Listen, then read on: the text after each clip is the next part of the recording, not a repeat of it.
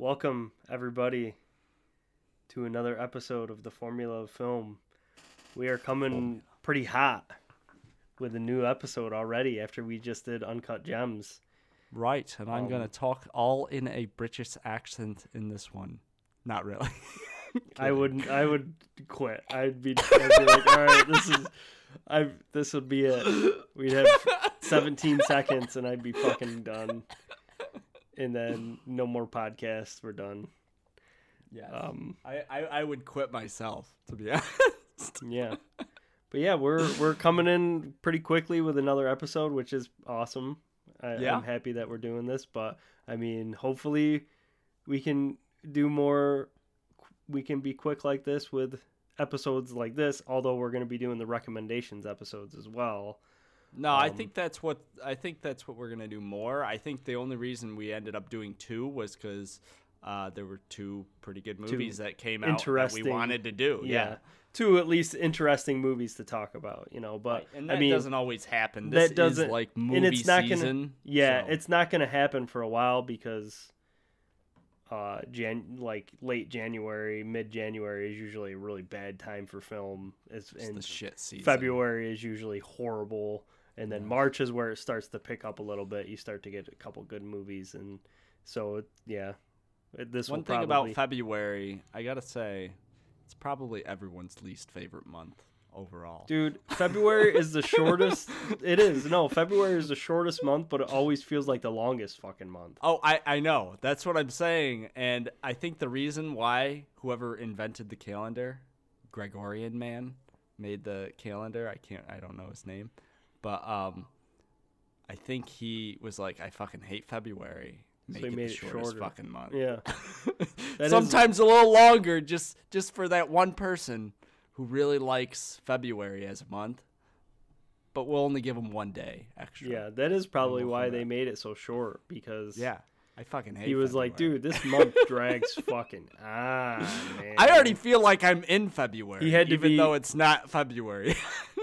Like, I mean, especially if you live up north in the winter, because February is like usually just the dregs of winter, and you're like counting down the days until fucking spring hits, so it just like feels forever because you're anticipating spring, and while you're in anticipation of some nice weather, the days feel so much longer because you're just I gotta get over this fucking cold shit.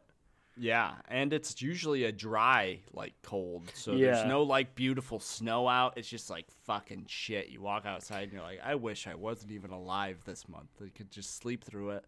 I wish we were bears. That would be nice. Then we could just hibernate sleep right through February. It would be nice, but we can't. So here we are doing a podcast about a pretty damn good movie called 1917, about a year, actually about a moment in that year. I think it was during that year. I would assume it was during 1917. Yeah, it was during the summer or something. They tell you 1970, the movie begins and says 1917, and it gives you the date and everything. Right. Yeah. And first thing I want to say about this movie is I really enjoyed that they did a movie on World War I, because you don't see too many of them out there. I can't even remember the last World War I movie. Do you know of a World War I movie? Because I thought Dunkirk was going to be a World War I movie, but it was actually a World War II movie, wasn't it? Yeah, Dunkirk is World War II. Yeah, it was World War II, so you still didn't get any World War I there. Yeah, and now this one, it was very well done for a World War I movie. There's not a lot of World War I stuff out there. I don't really know why, but I think it's just World War II, probably at least in American history is more glorified than World War I.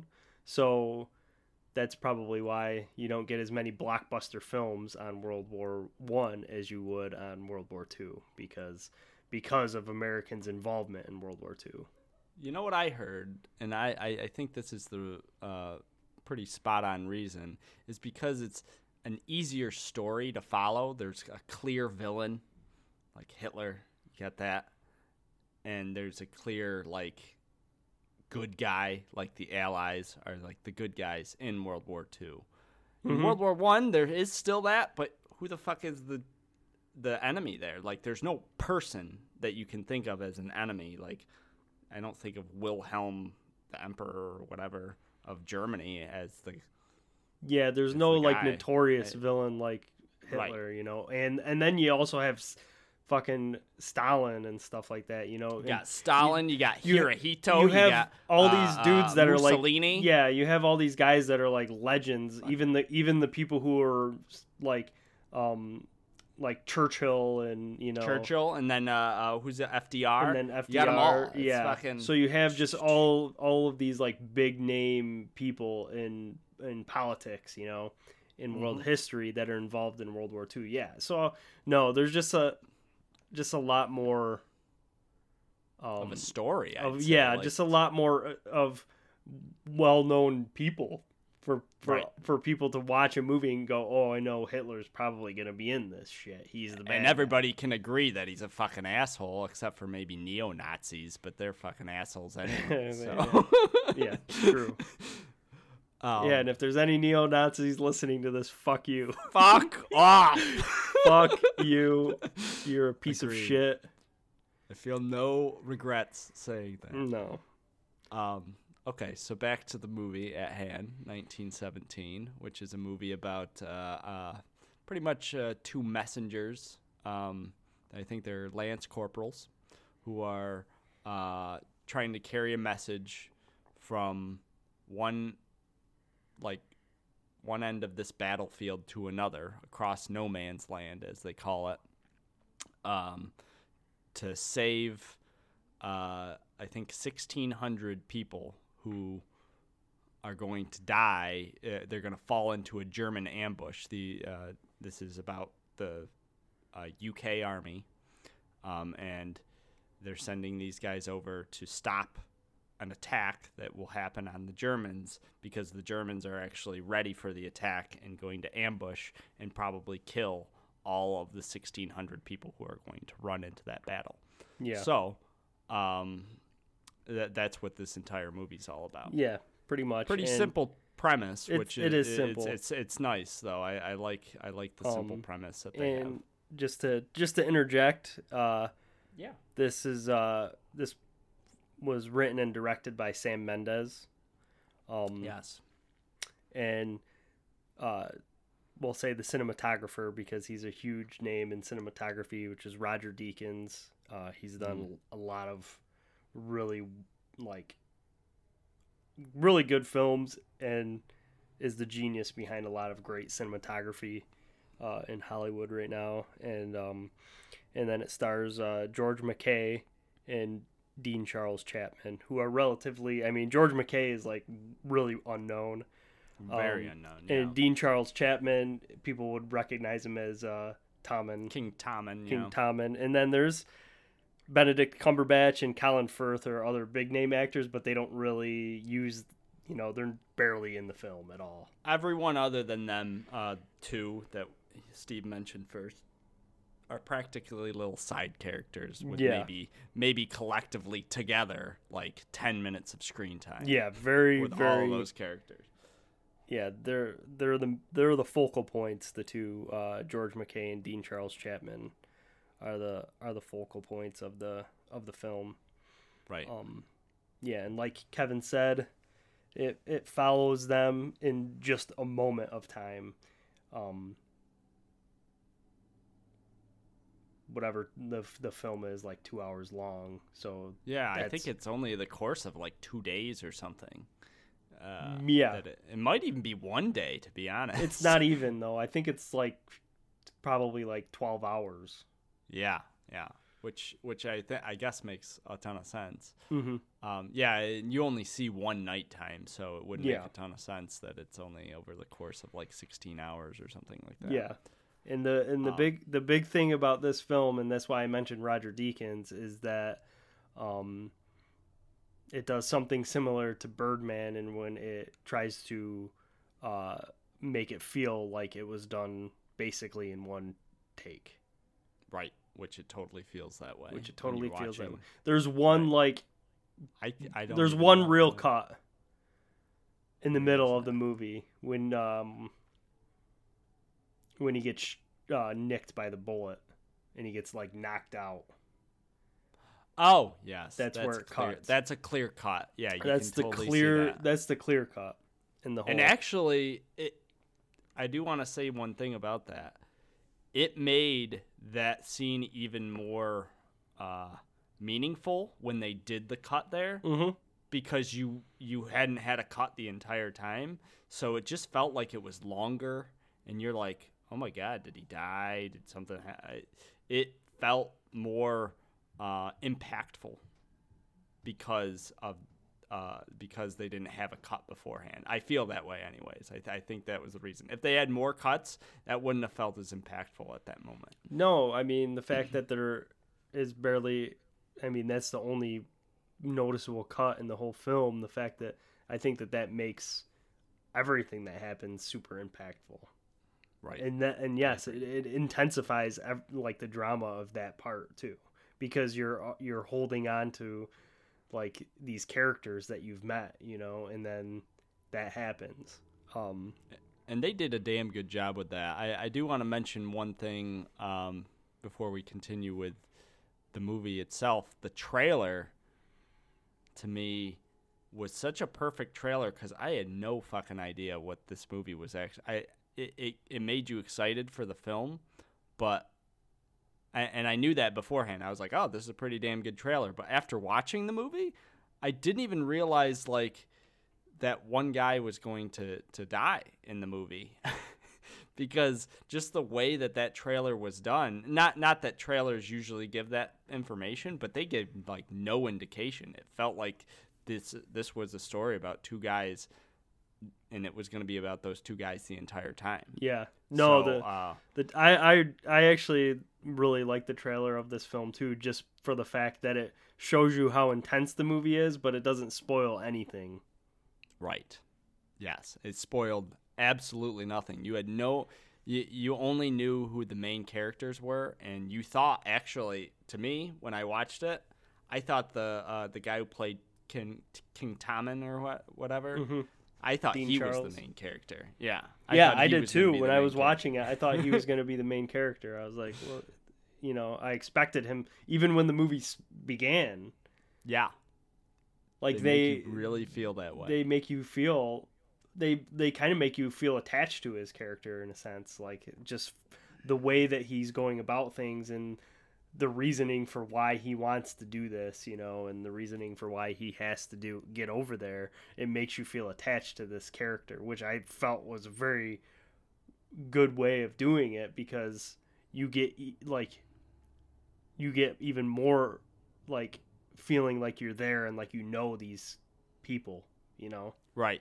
Yeah, because when it starts off, it's like it's about this guy's brother, and you're like, oh, okay, it must be about him going to save his brother this entire time. He has the drive to do it.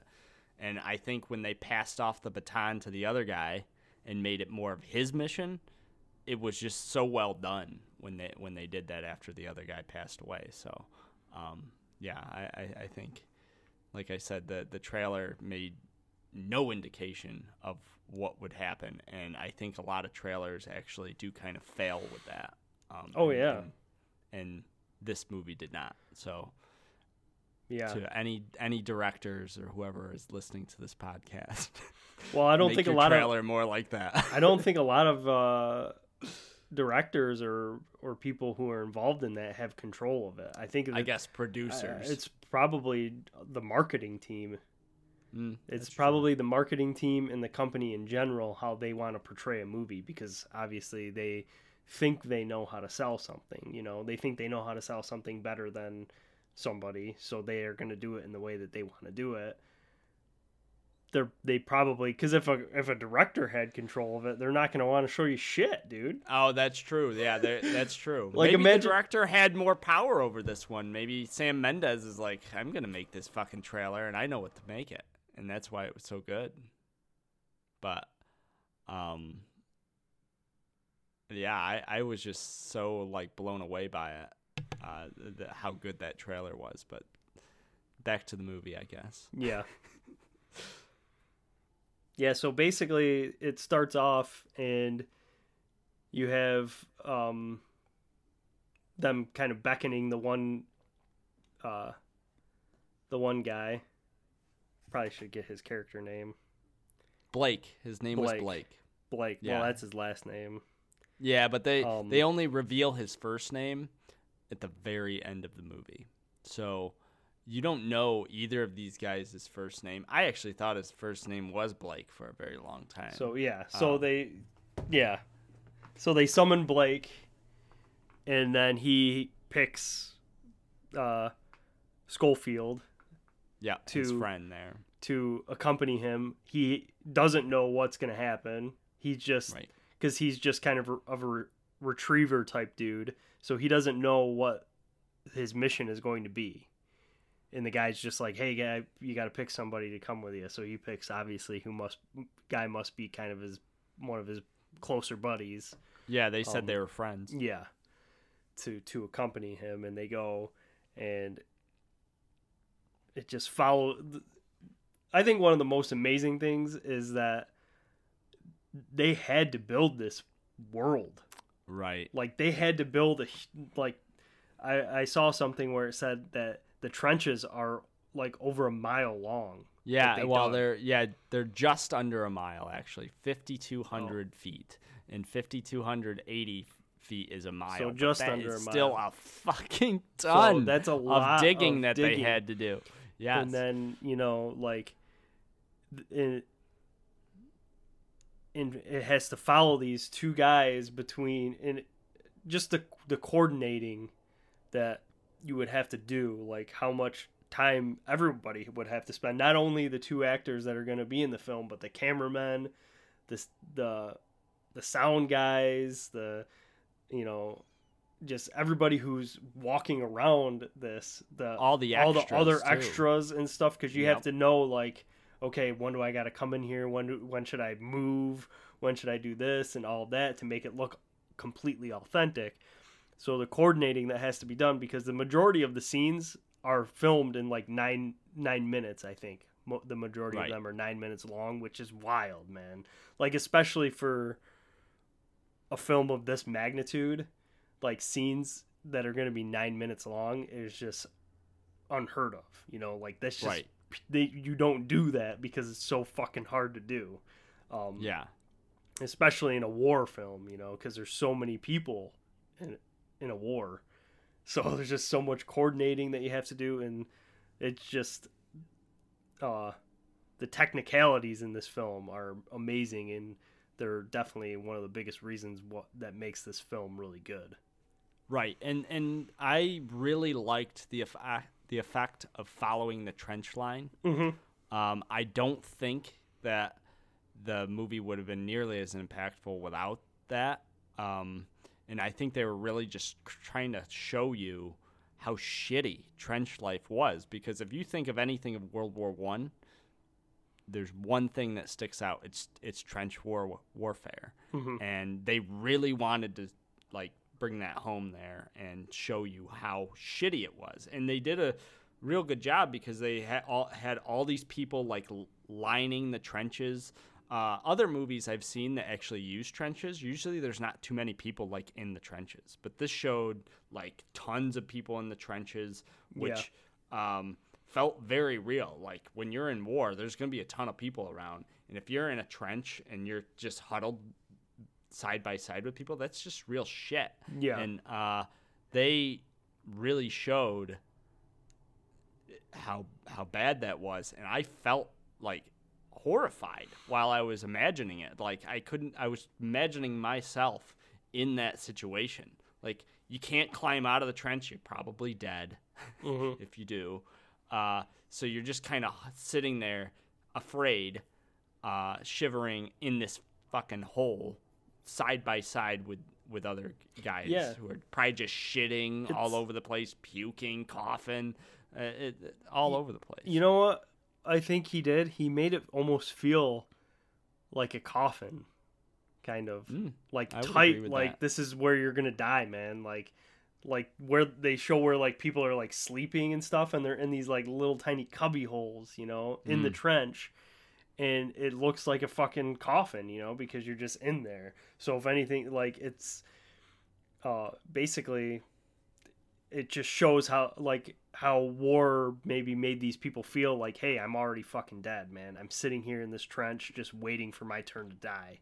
So it's basically your coffin. And I think that that's kind of part of, like, I don't think it's the message of the film, but it's kind of a thing that they kind of talk about a little bit throughout the film, you know, like they do the impending doom of being at war, and the understanding that, hey man, you have no control of this shit. Someone else is pushing the button and you're just fucking along for the ride, you know? So it's not really your choice if you're going to live or die. Like, it's someone else's choice, basically. Right. Like, is kind of what they're saying in this film. I mean, it's, you take your own, you know, you make your own risks and you make your own life, but there's that thing where it's just like, we're here because someone else is doing this to us, not because we want to be here, you know, and because, like, so they kind of, they definitely push that message. Yeah. I feel they totally push that message because, when he finally meets up with, Benedict Cumberbatch's character, Schofield, and he delivers the message, Schofield, or the Benedict Cumberbatch's character, is just like, I'm not going to do this. Fuck this. He's like, these guys have been telling us to go here, and then our men die over there. He said, if we don't attack now, we're just going to die another day anyway. It doesn't matter. They're just going to send us somewhere else, and we're going to die there instead. So what the fuck's the difference is pretty much what he said. Yeah. And, yeah, it's like what you said. You have absolutely no control over when you're just over your own life. Is there someone else you're taking orders from, and you're just blindly following and dying for someone else's cause. Just like the mainish character Blake, how he died. I mean, he died being helpful. That was another thing. One thing I do want to mention is they really, really shit on Germans pretty bad. Like, they made them almost feel like they were super duper evil. I don't know if it's just they wanted to show that light because it's an American movie, and maybe Germans were just that a British terrible. Movie. Sam Mendes is British. Oh, it's British? Oh, well, maybe they just really wanted to shit on the British, or on the Germans. Because every time they went to just like random act of kindness sort of thing. So the Blake, he goes to save the guy who's like on fire inside of his they plane. save him. And they save him, and they're like, I'm going to help you. I'm trying to help you. The one guy's like, just let him die. Give him a quick death. But he's like, no, I'm going to help him because he's like this young kid, and he's wanting to help people. And the fucking pilot, who's practically paraplegic at that point, he can't even move. His legs were on fire. He just stabs Blake, who's trying to help him. And I don't know if it's them showing that there's like a communication issue between the two, and that's the reason. But it made the Germans feel a little bit ruthless, because later on, when Schofield is running through the city that's completely dark and full of Germans, there's this all you can see is pretty much shadows, and there's this shadow of a guy in the distance, and he could have been looking at another German. He probably had no fucking idea. And the German just starts shooting and chasing the English guy, the British guy, Schofield. Yeah. I actually was going to say that my only criticism of this film is that he did kind of dehumanize, like, the German soldiers. Like, I would be perfectly fine, like, with the guy stabbing the kid, because, like, right, yes, just the way that they set that up, like you said, it could have been a communication barrier, and he doesn't understand what's going on, or he's like belligerent, and like he just came out of he just crashed his fucking plane, and was on fire and shit, so he's like delirious or whatever. Like, so that's explainable, but like the certain parts where Like I felt like there was a point where when he's running through the city, which was fucking amazing, like just That an was amazingly done. Yes, awesome. On scene. a technical aspect, it was just so fucking good. Like the Phenomenal. the lighting with the flares and all of that stuff was just probably some of the most amazing like lighting and show that I've ever seen in a film. Like that's when the flares go up and he starts like going down and like walking through with the flares, or the church or yeah, whatever. when he leaves that spot and the flares are popping up and like you hear the German soldiers and stuff like that. That moment is probably one of the best moments in a war film that I've ever seen. Like it was it was cool. It was terrifying, beautiful, and horrendous all at the same time. You know, it was just like one of those moments where you see it and you're just like, wow, man, it was absolute genius. But I felt like when he was running through those streets and he comes across those two dudes, where the one who's like super fucking drunk and the other one, yeah, I felt like that was a moment where he could have had the other guy just pretend that he didn't see him and let him go past. Right. Like that was the moment where humanize him just slightly, because he's like, shh, be quiet, and the guy's like, okay, and then he was just like, he turned on him. I and felt it was like a young guy, and it didn't feel right. Maybe that's how it was, but it just felt like the British guys were more like were just so much kinder and had an actual moral compass, and the Germans didn't have any moral compass. Yeah, like that. That was my one criticism as well. That was my only criticism, because I felt in that moment like you still could have had all the hectic stuff going on, him being shot at by these other people and stuff. Sure. But just that one guy letting him go, because then it just shows you that not every soldier that's there is ruthless. Those could be two other dudes that are doing the same thing that these two other guys are on the opposing side, you know? Right. So I felt like they should have I felt like that was the opportunity to capture those kind of moments. But in the end, it became like, I just did not like that part, because it became the scene of him like just choking a fucking dude out. Right. Like so ruthlessly. I just felt it didn't fit with the rest of the movie and the rest of the message of the film that they were going for. Like that's what I felt. I just felt like it just didn't coincide with the whole message, especially when the end hit. In the whole message, you see this whole message and you're just like, I don't know. Like that was the one part where and even when it was going on, I just felt like I didn't hate it, but I was just like, okay, man. Right. That's literally one of those scenes where it's like, I've seen that before. I've seen that happen before, where it's like, oh, shh, be quiet. Oh no, I gotta strangle him to death. You know, so right. I just felt like it didn't work for me in the film, but it didn't work with the message. I will agree with you, because the message was like, you want to survive to get back to your family. You want to survive at all costs, and it pretty much showed the Germans like, well, we're not going to try to survive at all costs. We're going to just fucking kill whoever we see, sort of thing. And in that moment, it would have been more humanizing and blend with the message a little bit more if he did let him go, because then everybody would have survived, and it would have made a lot more sense, because the Germans are people too, and they really they probably want to get back to their families just as much as the other guys do. They don't really give a fuck about the war. They're just doing it because of someone else's orders. Yeah. And just like you said, they're just being ordered to do something that they don't really want to do. Mm-hmm.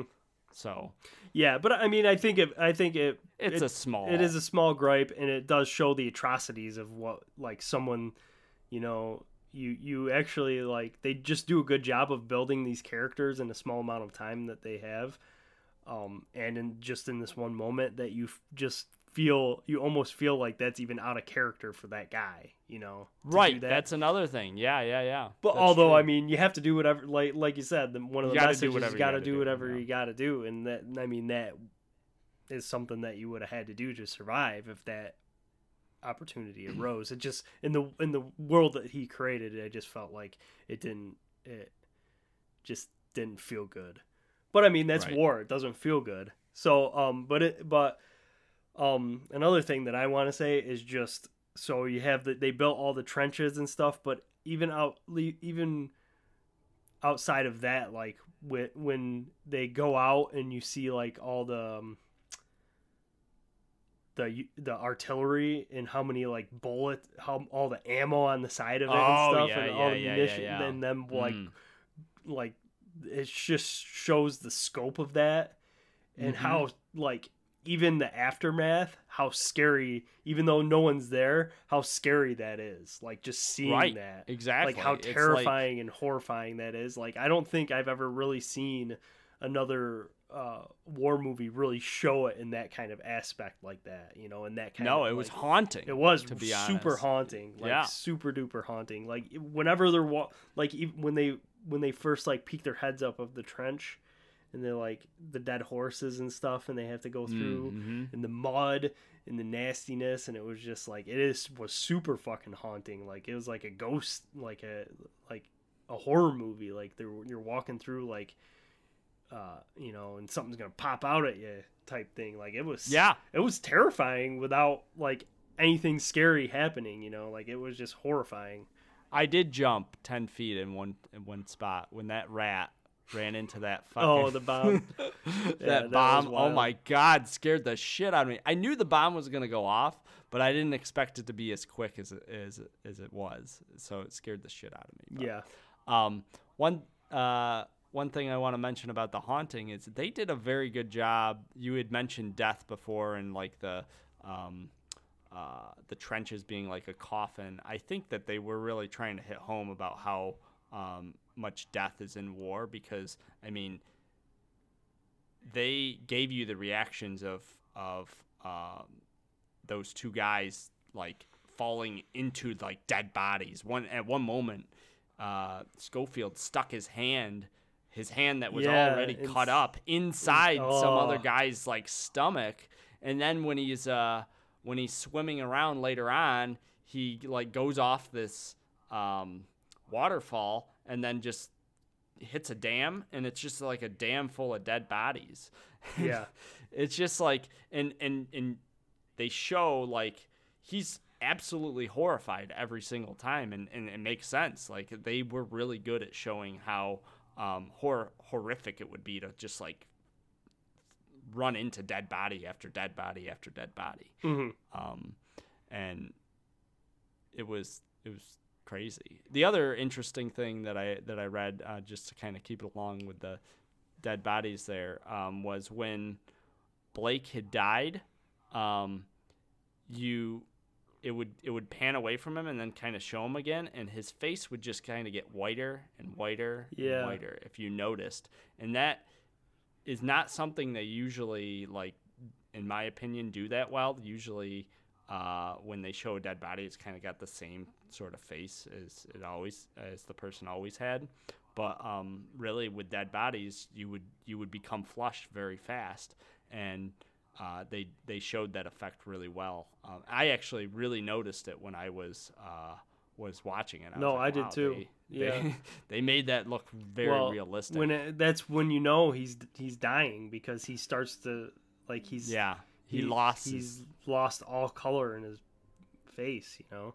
So I was like, oh shit, man, he's gonna fucking die, man. And I was surprised. I was just surprised because, you know, you think that it's a story about these two guys and making it, you know. I was upset at that part. It was, and it's because he did a really good job of building these two characters in a very short amount of time. Like he just does these like little tiny like interactions between other people, like when they're walking down the trenches and stuff, and he like bumps into the one guy, and the guy's like, fuck you, like, you're walking the fucking wrong way or whatever, and he's like grabbing onto him, and he's like, I gotta go, and you feel for that guy, you know, because he wants to save his brother so bad. Like, not only is he trying to stop 1,600 people from their doom. It's also his brother's over there, so he's like thinking about his brother. So you feel for this guy because he just wants to get to, like, he really just wants to get to his brother. And I think that's another thing that they just did really well with this film was it's not like you're Saving Private Ryan, which I think is one of the best war films of all time. It's more intimate than Saving Private Ryan. I think it's more on the level of just these, because in Saving Private Ryan you kind of have these, like, although at the end they try to make you feel like, oh, they were just regular dudes, there's still this like kind of enigma, like big feeling with these guys, right? Like, and especially it's Tom Hanks, so you have this huge name actor. Yeah, they feel more like heavy hitters. Yeah, it feels more, it's a blockbuster movie, so it feels more like a movie. Where this, since you have kind of unknown actors in these roles, and just the way that they do it, it makes it feel more intimate, and now you feel like you're more on the level of just how shitty it was for them to go through this, for the individual soldier to go, who's basically probably feels insignificant to anything, to go through this like crazy thing, which is what which is probably what the majority of any soldier went through, during World War I or World War II or Vietnam or whatever war you were in. This 12 hours of time is probably the experience that a lot of soldiers had, Right, and they did. I think another thing is in Saving Private Ryan, they had a lot more like moments of dialogue. Like you kind of learned a good bit about each of the characters. Some a lot less than others, but you did learn a lot about the characters through a lot of dialogue. With this, like you said, they set it up in such a small amount of time. Like I think Blake had died within maybe the first 45 minutes of the movie, and it's a 2-hour movie. Yeah. And you, like, at least I felt like very sad by that situation that happened, because you felt close with the guy, and he probably didn't have an extreme amount of lines either going up to that point. It was just mostly you witnessing the interactions that he had, and even like a body language that really brought you close to that particular character. And I think that says a lot about how the cinematography is in general, to help bring you so close to these characters in such a short amount of time. Yeah. I think the cinematography has to be on fucking point to do that. It shows you the importance of cinematography in a movie, especially like this. Like, Right. you know what is really interesting that just popped into my brain is that they focus on their feet a lot, and it's like you're walking in their footsteps, So I think that was why they did that. So when you see someone's feet and like they show it, especially at times of like where they're walking through the mud, so you see the mud on it's just their shoes in the mud, and it's nasty. So you look at it and you're like, holy fuck, man. Like, imagine, and they're acting like it's not even, whatever, this is just fucking war.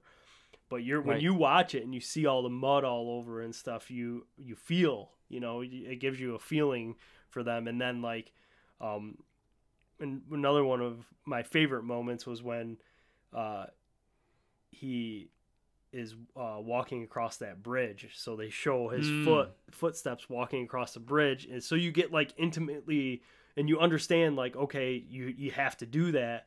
And then as he nears the edge, he gets shot at, and I like literally scared the shit out of me too. I'd like yeah. They make it look like it's going right at your head, and the noise is so like loud. I ducked. Kind of ducked. I like ducked down because it's just like you feel like you're there with this guy, and I think those certain angles make you feel that way because you're feeling like. When you shoot at certain angles, it makes you feel like you're there, because if let's say you're walking through the mud, you're probably going to be looking down, at your shoes. Mm-hmm. So you're going to be and you're going to see the people in front of you. So you're going to be looking down, and because you're going to be treading through the mud and making sure you don't step in this place where you shouldn't be. Exactly. And then when you're on that, like when he's on that little thing, like walking like a tightrope, you'd be looking down at your feet because that's where you'd have to focus, So it's like little things like that are just amazing, Like instead of having a shot of him just walking across, they're showing you his feet, and that it's those things that just make the cinematography. I mean, it shows how genius Roger Deakins is with cinematography and understanding that this is, how you should shoot these types of scenes, when you're going through that. Right. Yeah. Definitely made for a way more intimate scene there, and overall the entire movie. I agree. Yeah, I didn't even pay attention to the footsteps there, but now that I'm thinking about it, they totally gave you that perspective a lot of the time. Mm-hmm. And yeah, I do feel like that gave an effect on it. It put an effect on yourself, sort of putting you in those shoes, making you feel like you were really in the battle, really in the moment. And I think only cinematography like that can actually do that. The cinematography, not to go back to Saving Private Ryan, but because it's such another good movie, it was different. It was more like a wider scene. Yeah. And you were kind of viewing the people who are part of that scene. You didn't feel like you were as much in the movie. You were more like you were witnessing something happen. You're witnessing. Yeah, it's more theatrical. Well, yeah, it's just more like a big blockbuster film, Right. Exactly. And other movies war movies did that as well. Like Apocalypse Now. It wasn't like more focused. They had a lot of wide shots, just kind of looking over the character and made you feel like you were kind of looking on the outside. But this one felt like you were in it, and I thought that was a cool idea. Very well done. Yeah. And not a lot of movies do that sort of thing, and I think for a not often told tale of World War I think it was very important for this film. Yeah. No, I think it was important for them. I know I've heard some people who don't like that it's one shot, and I just don't understand why. The only thing I could see why people would say that is if you just want to be pretentious. Like if you just want to be that dude who's like, well, it's one shot, but they didn't have to do that, so whatever. Like that's the only reason why I could see people saying that, because it just feels like, because everyone's saying this movie's so good because it did that, So I feel like the people who are saying that they didn't like that is just because they intentionally contrary. Intentionally contrary, because now they're like, it's like they're like a hipster now that people are understanding that it's like they're trying to do one shot. It's like, well, that ain't cool anymore. It was cool when Birdman did it because Birdman was weird and out there and eccentric, but when a big movie like 1917 does it, it becomes not cool anymore. So it's like, well, they didn't have to do it that way, but they did have to do it this way for the story that he was trying to tell. If he didn't do it this way, I think personally, I don't think this movie would be that good. In my opinion, it would not be. It would not be. Like, it's a very simple story. Like, it doesn't have very many characters. You need this type of cinematography to tell this particular story, I feel like. Yeah. I mean, I don't think they needed it, but I just don't think it would have been as good of a film. Like, it just wouldn't have hit as hard if they didn't do that. Like, if they're not running through the street, through that city and going in and out and all and ducking through and stuff like that, it just wouldn't be as impactful. You wouldn't feel for the character as much. You just wouldn't, because when you're ducking in and out and you're feeling the cameras moving around, you're feeling what the character's feeling in that moment, and it's like, it's just sheer terror of like, how the fuck am I going to get out of here, and like, it's like you're on one of those rides, like 3D rides that you're kind of just involved in.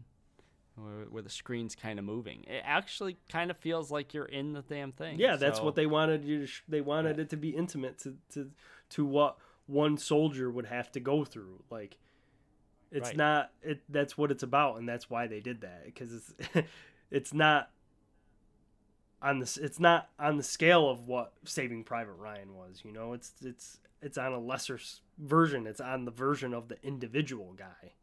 Like, Saving Private Ryan is on a whole troop of people. This is on one individual guy who, you know, you have to care for, and you have to feel for, and you have to understand. And if they didn't do that, you wouldn't understand as much. Right. That's how I feel. Like, that's why, like, that's the art and the beauty of film for me. Like, and when you want to be contrarian to what is actually good in film, then you're just an asshole, I think. Well, you got to give a good reason why. Well, there is no... The only reason I could think of, and I don't feel this at all, is that because you're following that person moment by moment, the story is a little bit longer because you're going through, I don't know, because you're following it inch by inch. You're following that person inch by inch. That could be the only issue I could see someone saying, is like it might have dragged on for them because of that, because they didn't get to see the peripheral view of everything, you know. Right, because you could like be like, okay, we could just cut this whole part out, but since you're following that individual right behind them, you can't just like cut that out. But yeah, you can't cut this portion out. But that'll be my Steven rant. It's like, hey man, when you watch a fucking movie and you know shit is good, don't say it's bad just to be cool, because it's not cool. Guess what? You're just an asshole. You are just an asshole. Enjoy a movie for it being good. You know what? I would say, like, when you watch films like this, go watch behind the scenes. Go watch all of that, because even if you didn't like it, like, understanding how someone technically makes something. Like with our last movie, Uncut Gems, Kevin didn't like it so much, but maybe if you did a little bit more research on like how they created it and stuff, you'd have more of an appreciation for it. And it would go the same with this. Like, if you look at the work that they put into this film, like when they show you how they made running through the city, like the cameraman had to like run through the city around him, then they fucking have to like get in front of him, jump on a Jeep and fucking drive away on a Jeep, and then they're moving the camera onto another platform and moving it around. It's wild, man. Like, all the coordination, everything, and all the work that had to be done. A lot of movies don't do that. Like, there was so much prep that had to go into this movie.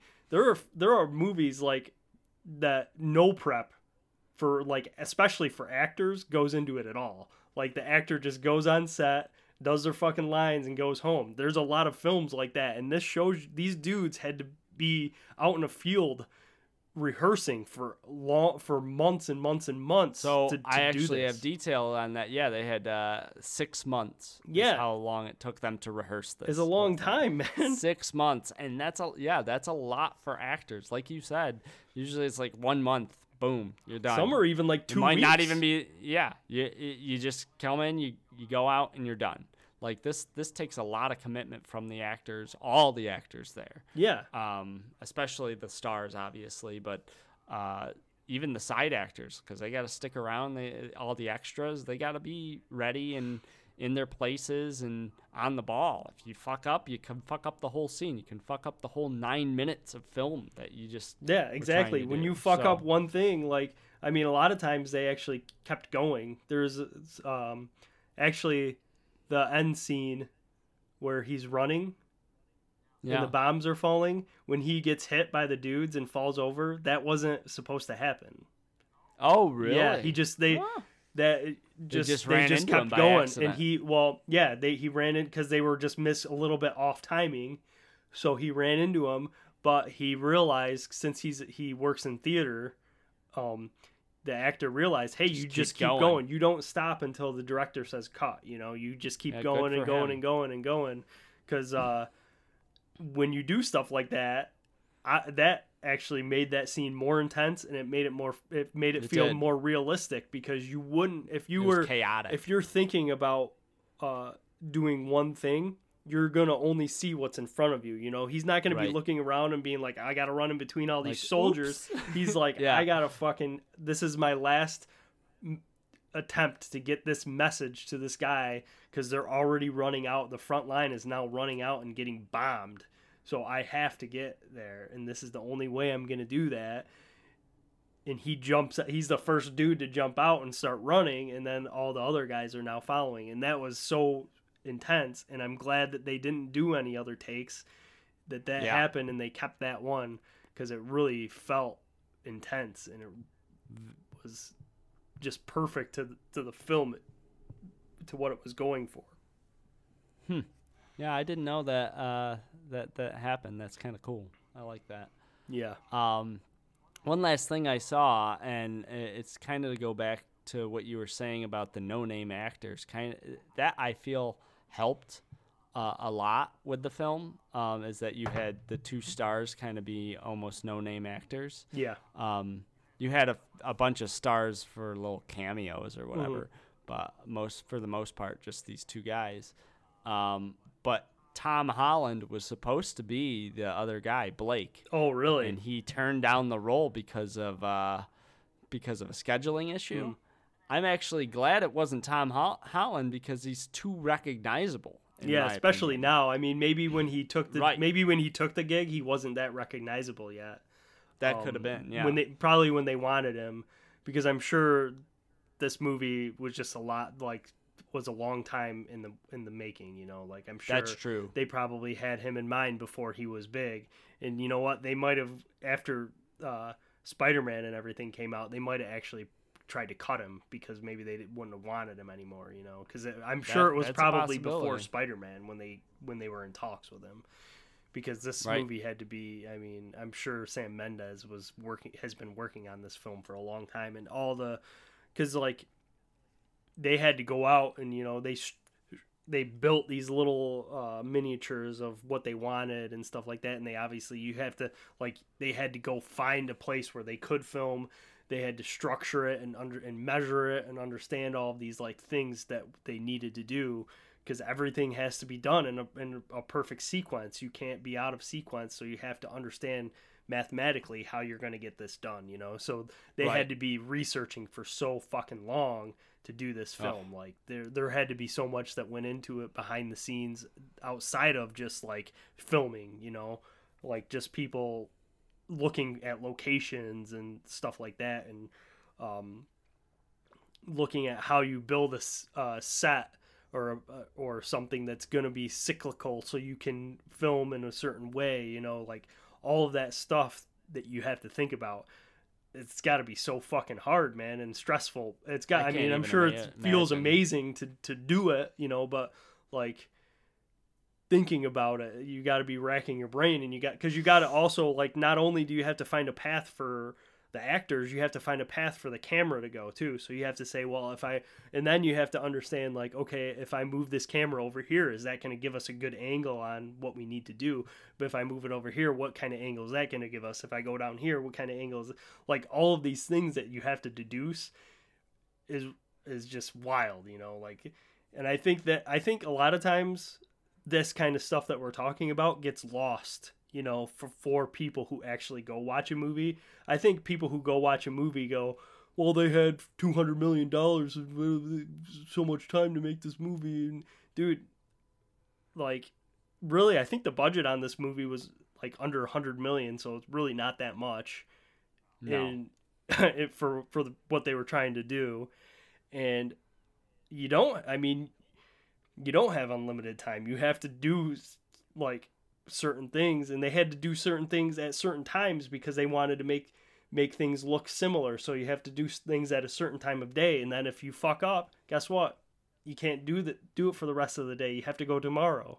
So because you have to get it in the timeline of when you need to get it, so it looks like the same time of day, you know. So it's like, a lot of people don't think of these things. Yeah, so that's true. You're not thinking of that, like, and that's especially when you're trying to do the one take thing. Like when you try to do it in that way, if you fuck up, you have to go tomorrow. You know, like, so it just makes it that much harder, and that's why some films get made in 2 weeks, like completely filmed in like 2 weeks time, because you don't have to worry about that shit.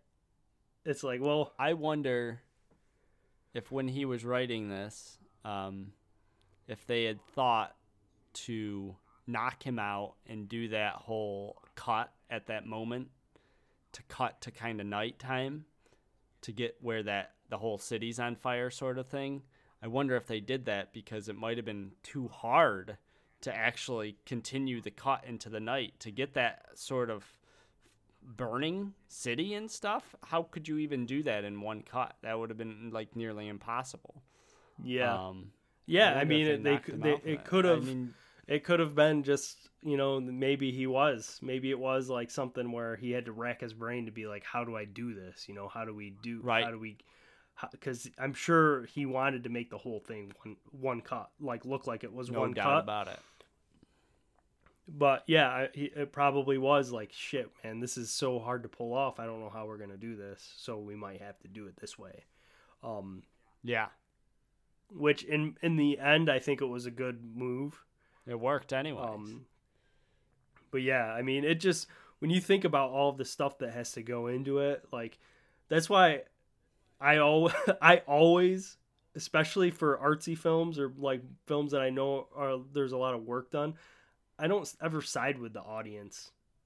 I always side with the creators, because I understand, like, I try to put myself in the position of like knowing what they went through to make something that they're passionate about. Even if I didn't like the movie that much, like we were talking about, remember when we were talking about Game of Thrones, and I'm like, I'm annoyed at all the people who hate on the writers, because in the end, like, yeah, they may have fucked up the show and they might not have done a good job, but they put way more work into what they did than what people are like acting giving like them they did. Credit for those dudes did something on a scale that one guy can't pull off in 15 years. George R.R. Martin, he can't even fucking write a book in 15 years. Like, these dudes had to pull off writing a whole season in freaking a year time of like that. So and when TV, especially with TV, like, I've watched a lot of things about people who make stuff. Like, even on a show like Workaholics, I watched how those dudes made Workaholics, and they basically say, like, we don't have a life. When we're making our show, there is no life, because all we're doing is working on our show and doing the show. So I don't think people understand how much those dudes did work for that show, and that's probably why they don't want to go out and talk about it, because they probably are like, you guys don't fucking understand. Like, you're just gonna, and they don't, and what, you don't want to do that. You don't want to stand out there and be like, you guys don't fucking understand, because these dudes are millionaires, like, they make millions of dollars. They reaped the reward from all these people who put a lot of time into watching this show. So yeah, you're going to be pissed off when it's not that good, but the thing is, and I was definitely, I didn't think it was as good, but it's just like, I'm just saying, like, just as an example, you got to put that into perspective. And I feel like a lot of people don't, and I feel like a lot of people are assholes. Like, because it would be like me, if you did a bad job being an engineer or something, going to your work and just telling you that you didn't do any work, that you suck at your job. It'd be like me walking into your place and be like, hey, engineer dude, guess what? You fucking suck at your job, because guess what? The last thing that you engineered was a piece of shit. So fuck you. You suck. You ruined my life, you piece of shit. Like it'd be like that, and that's why I don't like doing stuff like that. I don't like getting so mad about something that I disliked to the point where I just get angry at someone who created it, Yeah, it's not worth it. It's a little bit disheartening, but I don't feel like, there are people, like you said, probably complain about this movie, but in that style, but like you said, you got to really kind of take into account, even if you don't like that style, understand what it took to do it. Yeah. What it took to make it. And so you can do something and try to understand, like, the feel that they were trying to portray there, like what they were trying to do, and that will really, like you said, make you appreciate appreciate it it's a little bit more. Like I have to do with Uncut Gems. I probably should read about it, and just maybe if you understand what the creator was going for a little bit better, you might like the film a little bit better. Yeah, if you just understand, it makes you like you might not like the movie any better, but it makes you appreciate what people are trying to do. You know, you might go, well, exactly. I didn't really like Uncut Gems, and I still don't like it, but now I understand what they were doing, and I have an appreciation for what they're trying to do. You know, or same with I never have to 1917. You go, well, you know, I didn't understand what they were trying to do. I didn't like that. But if you watch it and you go, well, holy shit, now I see all the work that they had to put in, and then compare it to another, like go look up another movie that you like and like see how they had to technically make that movie, you know, and maybe compare it. Yeah, because it might make you more appreciative of the movie that you like, or maybe you might be like, wow, you might that movie wasn't as good. Well, you might think like, well, it might put into perspective and go, wow, I didn't understand how hard of a job it is, you know, to do that kind of thing. Like you might go, oh, it took them 3 weeks to film that. Oh, but it took them freaking 8 months to film this. Why? You know, and like understand why, because then they will tell you why it took that long, and you can learn about film and learn about then art. The other thing is you might look back on something, you'll be like, I really hated that movie, and someone might tell you, oh no, it was done technically right. Then you do a little bit of research on it, find out that it wasn't technically good. Then you can be like, fuck you, it was a bad movie. So maybe you might find more information and actually find out that it was. Yeah, you can definitely was technically bad, and that you're right all along. Yeah.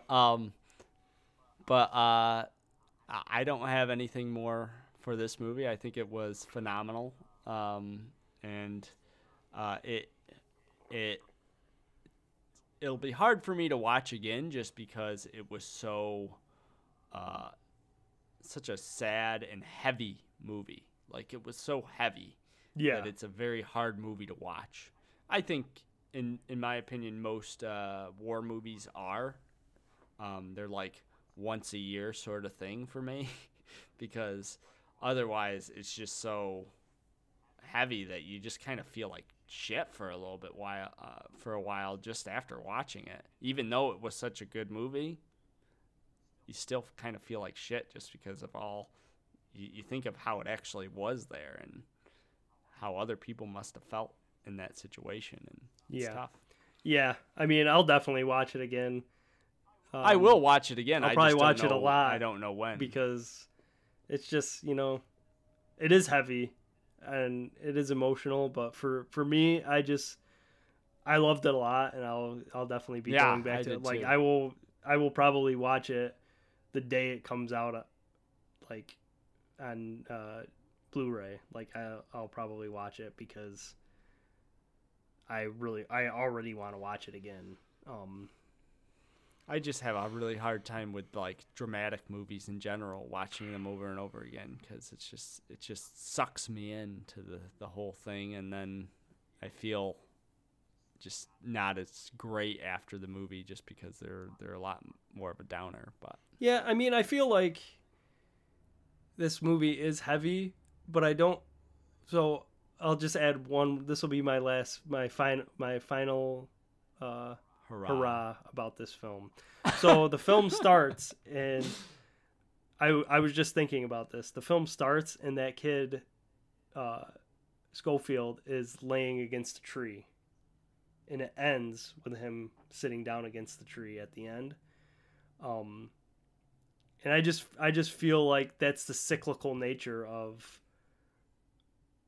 war. Oh, yeah. You know, that's like yeah. You start or you end where you began, because like the guy, like Benedict Cumberbatch said, like, we're gonna go back out there, dude. Like, this ain't stopping anybody dying. Like, right, you're all going again. back out again. But it also like it shows that, but then it twists that. So I think that he did this for a reason. Like he ended it where it began because he wanted to show that yes, it's a cycle, but he's also breaking that cycle, and it starts, and you learn more about him because he takes the pictures out and you see his child and his wife, And, yeah. And you see like his true reason for living, so he can live for his family, you know, so he can get back to his family, and that's, you know, that's the reason for being there. Like it might not be the best, like it might not be the reason to go to war, but it's the reason he's there, and the reason he's doing what he's doing is so he can get back to his family, you know, because that's the most important thing in the world, is being with your family and being able to share the story with someone you love, and then maybe they make a movie about it, you know. So it's like, I mean, obviously this isn't a fully true story. It was inspired, and that's another thing. I don't think we said that. This isn't. No, we didn't. Sam Mendes wrote this inspired by his grandfather, and his grandfather was a messenger in World War One, and he probably I'm not sure like how Sam Mendes wrote this, but I think it's like just probably inspired by moments of talking and stories from his grandfather, you know. Right. So it's not a true story of World War One. It's, you know, inspired it's just inspired by a true story. Inspired by an actual person who was involved in World War One. Right. You know? So which, you know, I like that. I'm fine with that. I don't. Yeah, I think they. Yeah. You know. Doesn't need to be a fully true story. Sometimes just having an inspiration, and like even Saving Private Ryan was inspired by well, Saving Private Ryan was just inspired by a certain, not like an actual event, but just a certain idea from war, you know, like if all of your siblings are dying, like what should you do? Right. But yeah, I mean, and I appreciate what Sam Mendes did and what he wrote. And how he's kind of immortalizing his loved one, you know, and also immortalizing the soldiers that fought in World War One and the soldiers that fought in any war, because it's, you know, it's showing how hard moments are, like just for an individual. Yeah, it really could have been about any war, to be honest. Yeah, because that's just what the story pretty much told. Mm-hmm. So, one last thing I wanted to mention: that tree that you were talking about. I was reading this thing on IMDb. Apparently, one of the extras said that all the guys they couldn't find a bathroom to go to, so they were actually peeing on that tree, but they didn't realize it was actually going to be the ending scene. Where the guy was going to lay. So he was laying on a tree just kind of full of piss. Hey, man, that actually probably happened in war, too. It probably did. Sat on a tree that everyone pissed on, man. That's just life. That's the piss tree. And probably most trees you kind of lay up against. They've been a pissing tree at one point, so just know that. Yep. And with that, do you have anything else? No, that's it. I mean, there's definitely more that we could talk about, but this episode could be 3 hours long. You know, there's so much to talk about. Longer than the movie itself. Yeah, I mean, there's just so much to talk about. Oh yeah, no, there is a ton to talk about. Yeah, I mean, you just got to go watch it, and if you haven't seen it, you didn't see it in the theater, you definitely missed out. Well, now you don't need to see it because we just spoiled it so much. You can just imagine it in your mind. True. Well, thank you guys for listening. We hope you enjoyed the episode, and we'll talk to you guys later. Yep. See you next time. See ya. Bye.